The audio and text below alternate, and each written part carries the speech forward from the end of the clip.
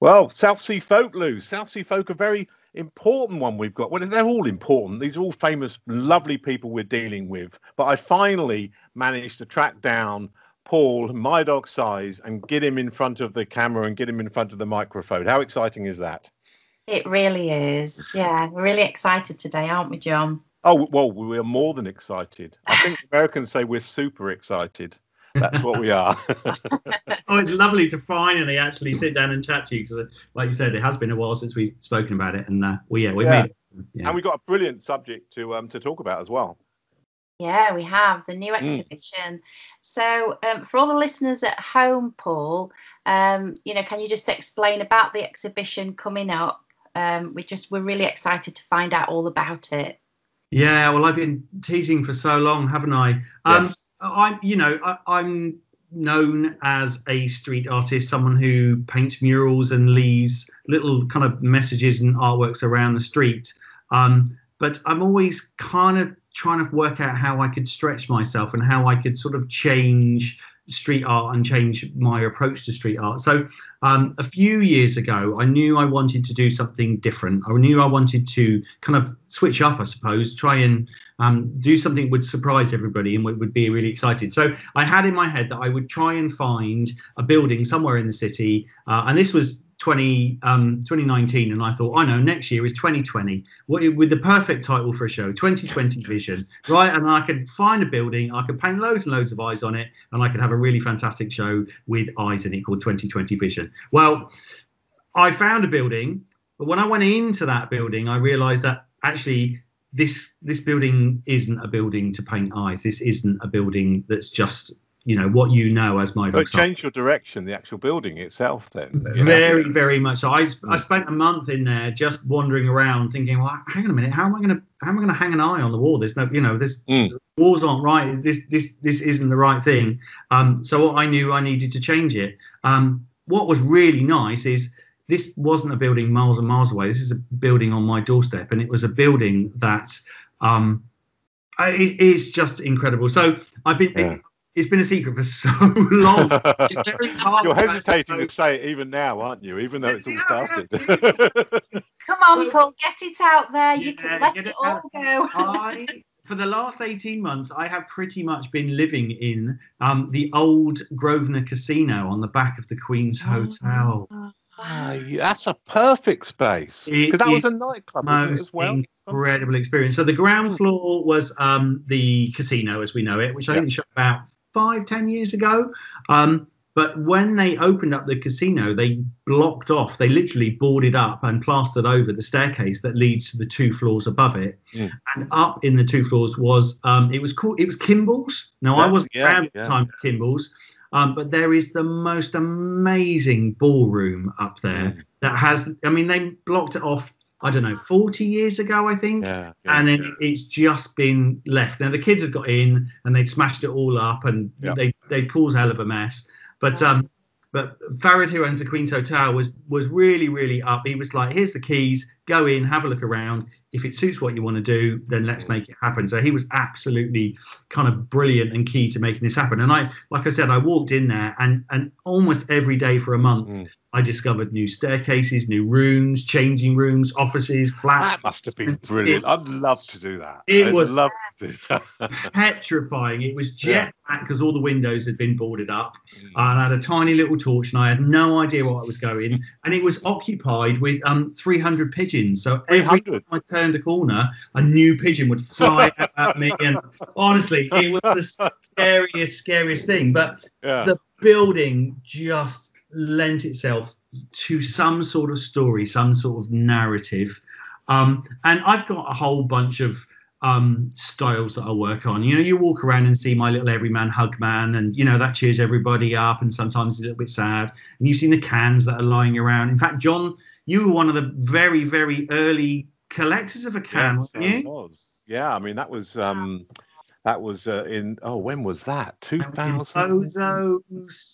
And it was probably 15 years ago. Yeah, because I went in, you were doing an exhibition in the South Sea And I've forgotten the name now. You do an exhibition in there, and I went in and saw them, and I thought that they're brilliant, and bought them, and got to meet you back in those days, and it's so great to watch the evolution.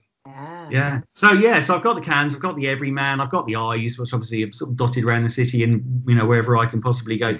But I've also got, and I never really put a lot of emphasis on them, I never really sort of pushed them to the front, my quiet little voices. Now they're these kind of a slightly outer worldly, slightly melancholic little, they're always sort of sketchbook sketches, really, kind of loose, very naive. They've got the eyes in them, and they've got the kind of the feel of the Everyman, I suppose, but they were their own little entity. And when I walked into this ballroom, I realized that this ballroom belongs to the Quiet Little Voices. They live in this space. They have taken over and turned it into their community. Yeah. And as soon as I walked in, I knew this was their playground. This was their place. This is where they lived. And so I was like, well, okay, am I going to paint these Quiet Little Voices all around the room, so that everybody can come in and see them? And there's not a lot of wall space because of the way that the building is structured. Yeah. So lockdown started, and then there were loads of memes at the beginning of lockdown, and they always said, like, if you've always wanted to learn Italian or wanted to learn to play the guitar, you've got no excuses, right? We're in lockdown. There's nothing else you can do. Now you need to crack on and do it. And I thought, well, I don't want to learn to play the guitar, and I'm definitely not going to learn Italian because I'm rubbish at languages. What can I do that will push myself on career-wise, that would surprise everybody, do something completely different? And that was to turn these little tiny naive sketches into huge sculptures. So so as you walk into the ballroom of Kimball's, of the casino, you literally step into their world. As a street artist, I like to paint pictures that work with the environment, so and inhabit that environment, isn't it? And yeah, exactly. And so for me as a control freak, to be able to create the environment that the artwork sits in and create the art itself means I've got absolute control. I've got full control over everything. I can make you see the back, the front, the top. I can make you feel small because you're looking up at something. I can make you feel huge because you're then, you're looking down at tiny details. And I can tell a million stories. These Quiet Little Voices are just like us. They fall in love, and they have families, and they joke around, and they huddle in spaces, and they're creative. So for me, this show is about twisting the narrative of what you think My Dog Size is. So you think it's me, but actually when you walk into the show, you realize that I'm just a puppet for them. They are My Dog Size. So you'll see the can painter, you'll see the guy that's busy painting with Everyman, you'll see all those elements of me as a creative within that space, and I can kind of write myself out. Yeah. And it's almost like the picture frame making the picture. So where you're putting this art is actually being, if not controlled by, but certainly influenced by the frame around it and where it is, which is amazing. Yeah, the border between my art and the building is blurred. And I think, and I really like that. I've always been a fan of peeling paint, of rust, of urban decay, and I try to include that into my work. I've rusted canvases and painted on those before. I've used, all those bits and pieces, and actually to blur those lines between the space and the sculpture has been just the most exciting thing. Now, it was supposed to be a 5-month project. We were supposed to open last October. We'd got funding in place from the Arts Council, and then guess what? Did it get pulled? Say that word. Yeah, I know, we can't avoid it, can we? And so I got into a position where I had no funding. I had no opportunity to open a building up to the public, and it, was it going to happen? Could I make it happen?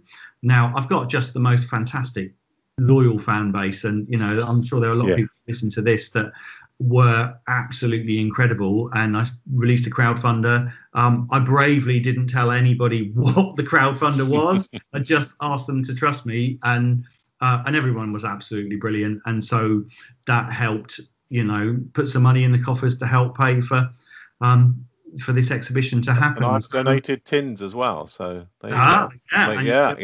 I think a lot of people have done that, haven't they? Yes. I think I had about 90 black sacks worth of tin cans. Did you?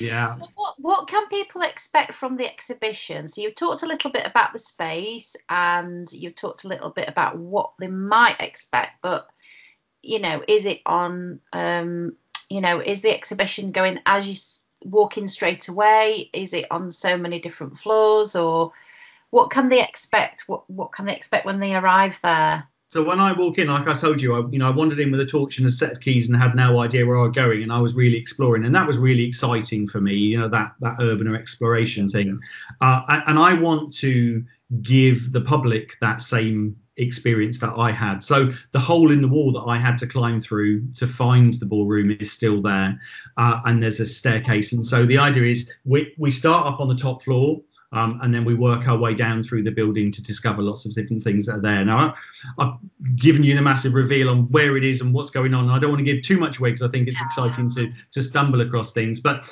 yeah, you make your way up, not really sure what's going on, what you're going to explore, or what you're going to experience, and then you turn a corner, and there's one key point that you turn a corner, and I'm hoping to stand on that corner to watch some expressions. Nice. And then when you turn in and you look into that room, suddenly it's that transportation. It's like, hang on a minute, we're not in a place I know. We're not in Southsea. We're not in, the place that I'm used to. We're in Paul's head, for want of a better explanation.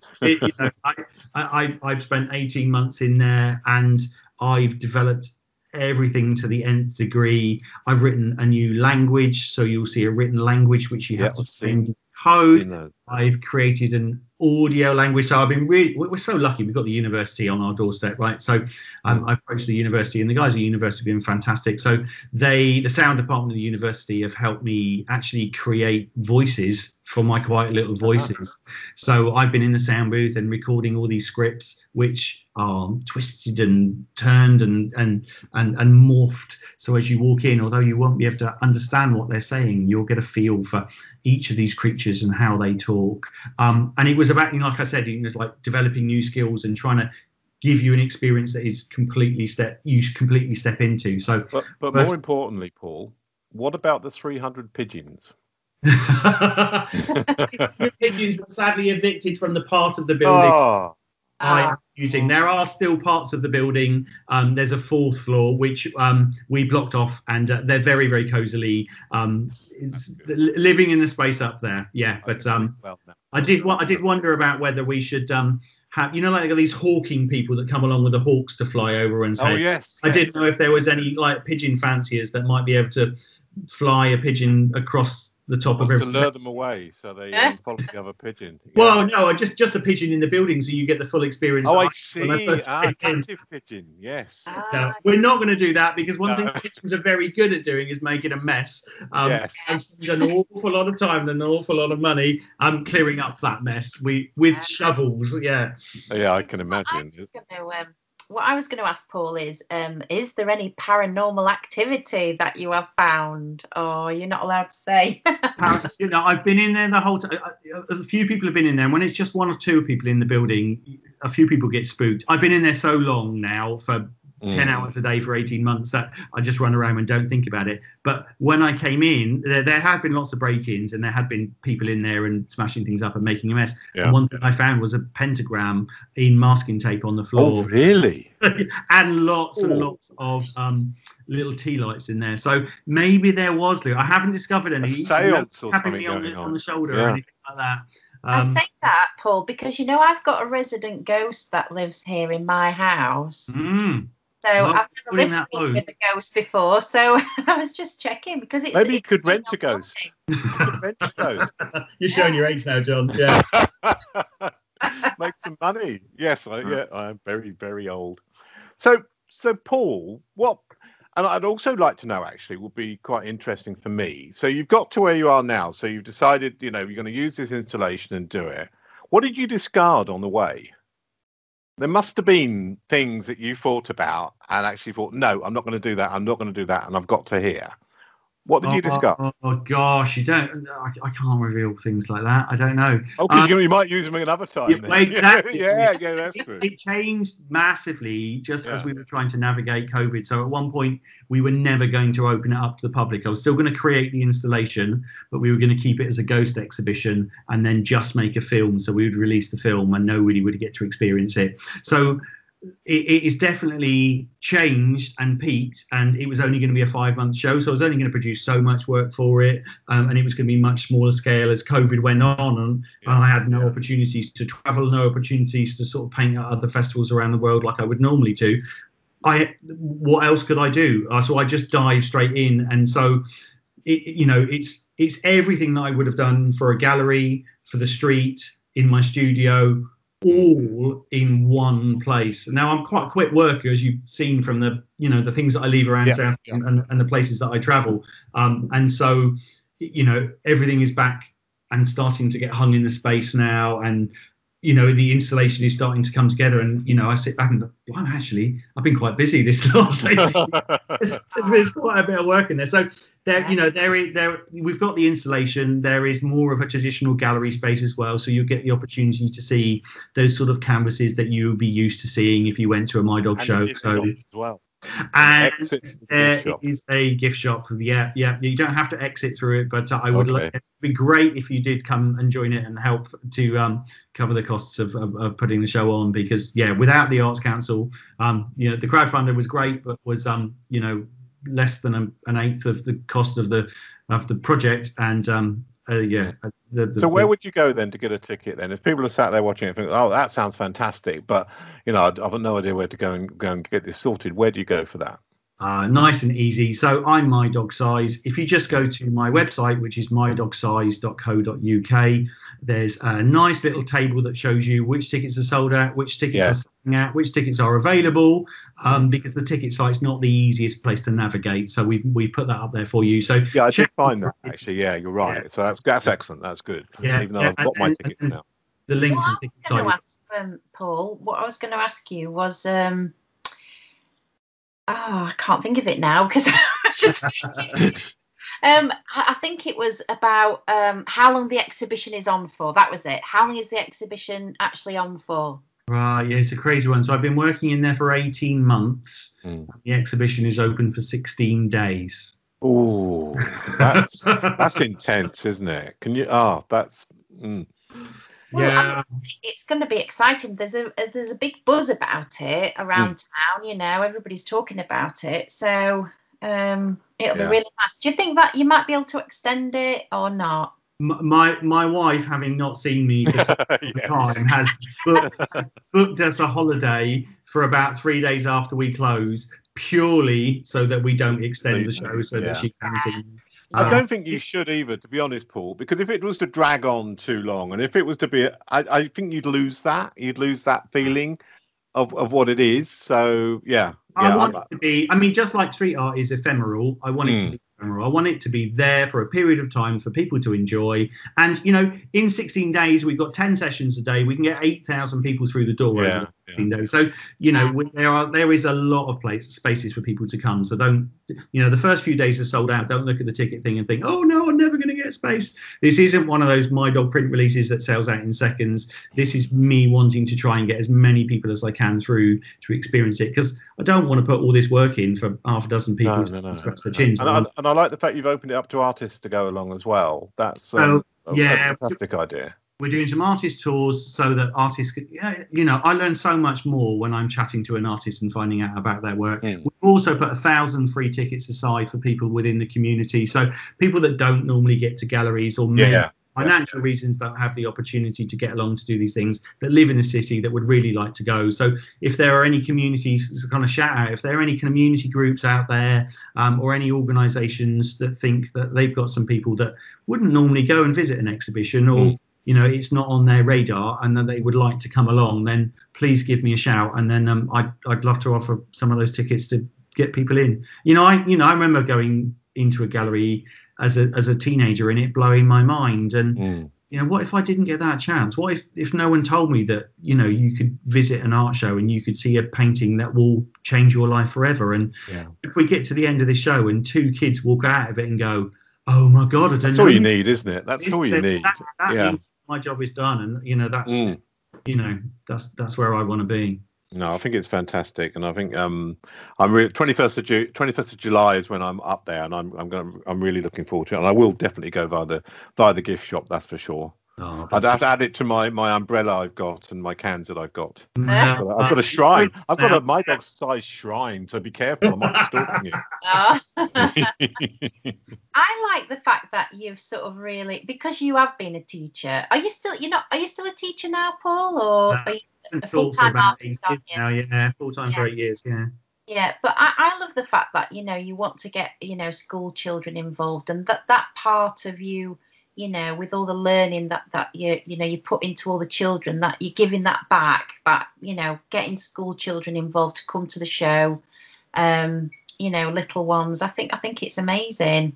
Thank you. Yeah, I suppose even though I've left teaching, I haven't left the love of inspiring and getting kids excited. And it is always a buzz. You paint at a paint festival, and a little kid will come up with their black book and they want it signed, and it's it is about inspiring that next generation of creative people, really. Oh, absolutely. Well, that's fantastic. Well, I'm as I said, I'm looking forward to it. And I think it's a fantastic idea. Great to finally pin you down and speak to you, Paul. You only live round the corner, and how hard is this? I know. Yeah. No, but well done, and 18 months and all that, and to come to this fruition now, where you're going to see the fruits of your labour, and you're going to get people in there going, wow. That's brilliant. That's really good. Good luck with it all. Thank you. And I can't wait to pop along and come and see it. Yeah. And people wanting tickets, go to My Dog Size website, get your tickets from there. I'm sure it'll be packed. You can see what's available. And we've got such a, I hesitate to use this word, but vibrant artist community. We've got Mark, who I think is fantastic. Mark Farku is just brilliant. We've got so many people around here. And I will give him a shout out for his Corner Collective shop that's just opened as well. It's brilliant. And great to speak to you, Paul. Brilliant. And I'm sure I'll see you around at some point. And I'll definitely see you when I'm at the exhibition. So that'll be good. Look after yourself and stay safe. Nice. Lovely to chat to you guys. Yeah, take care. Bye-bye. Bye.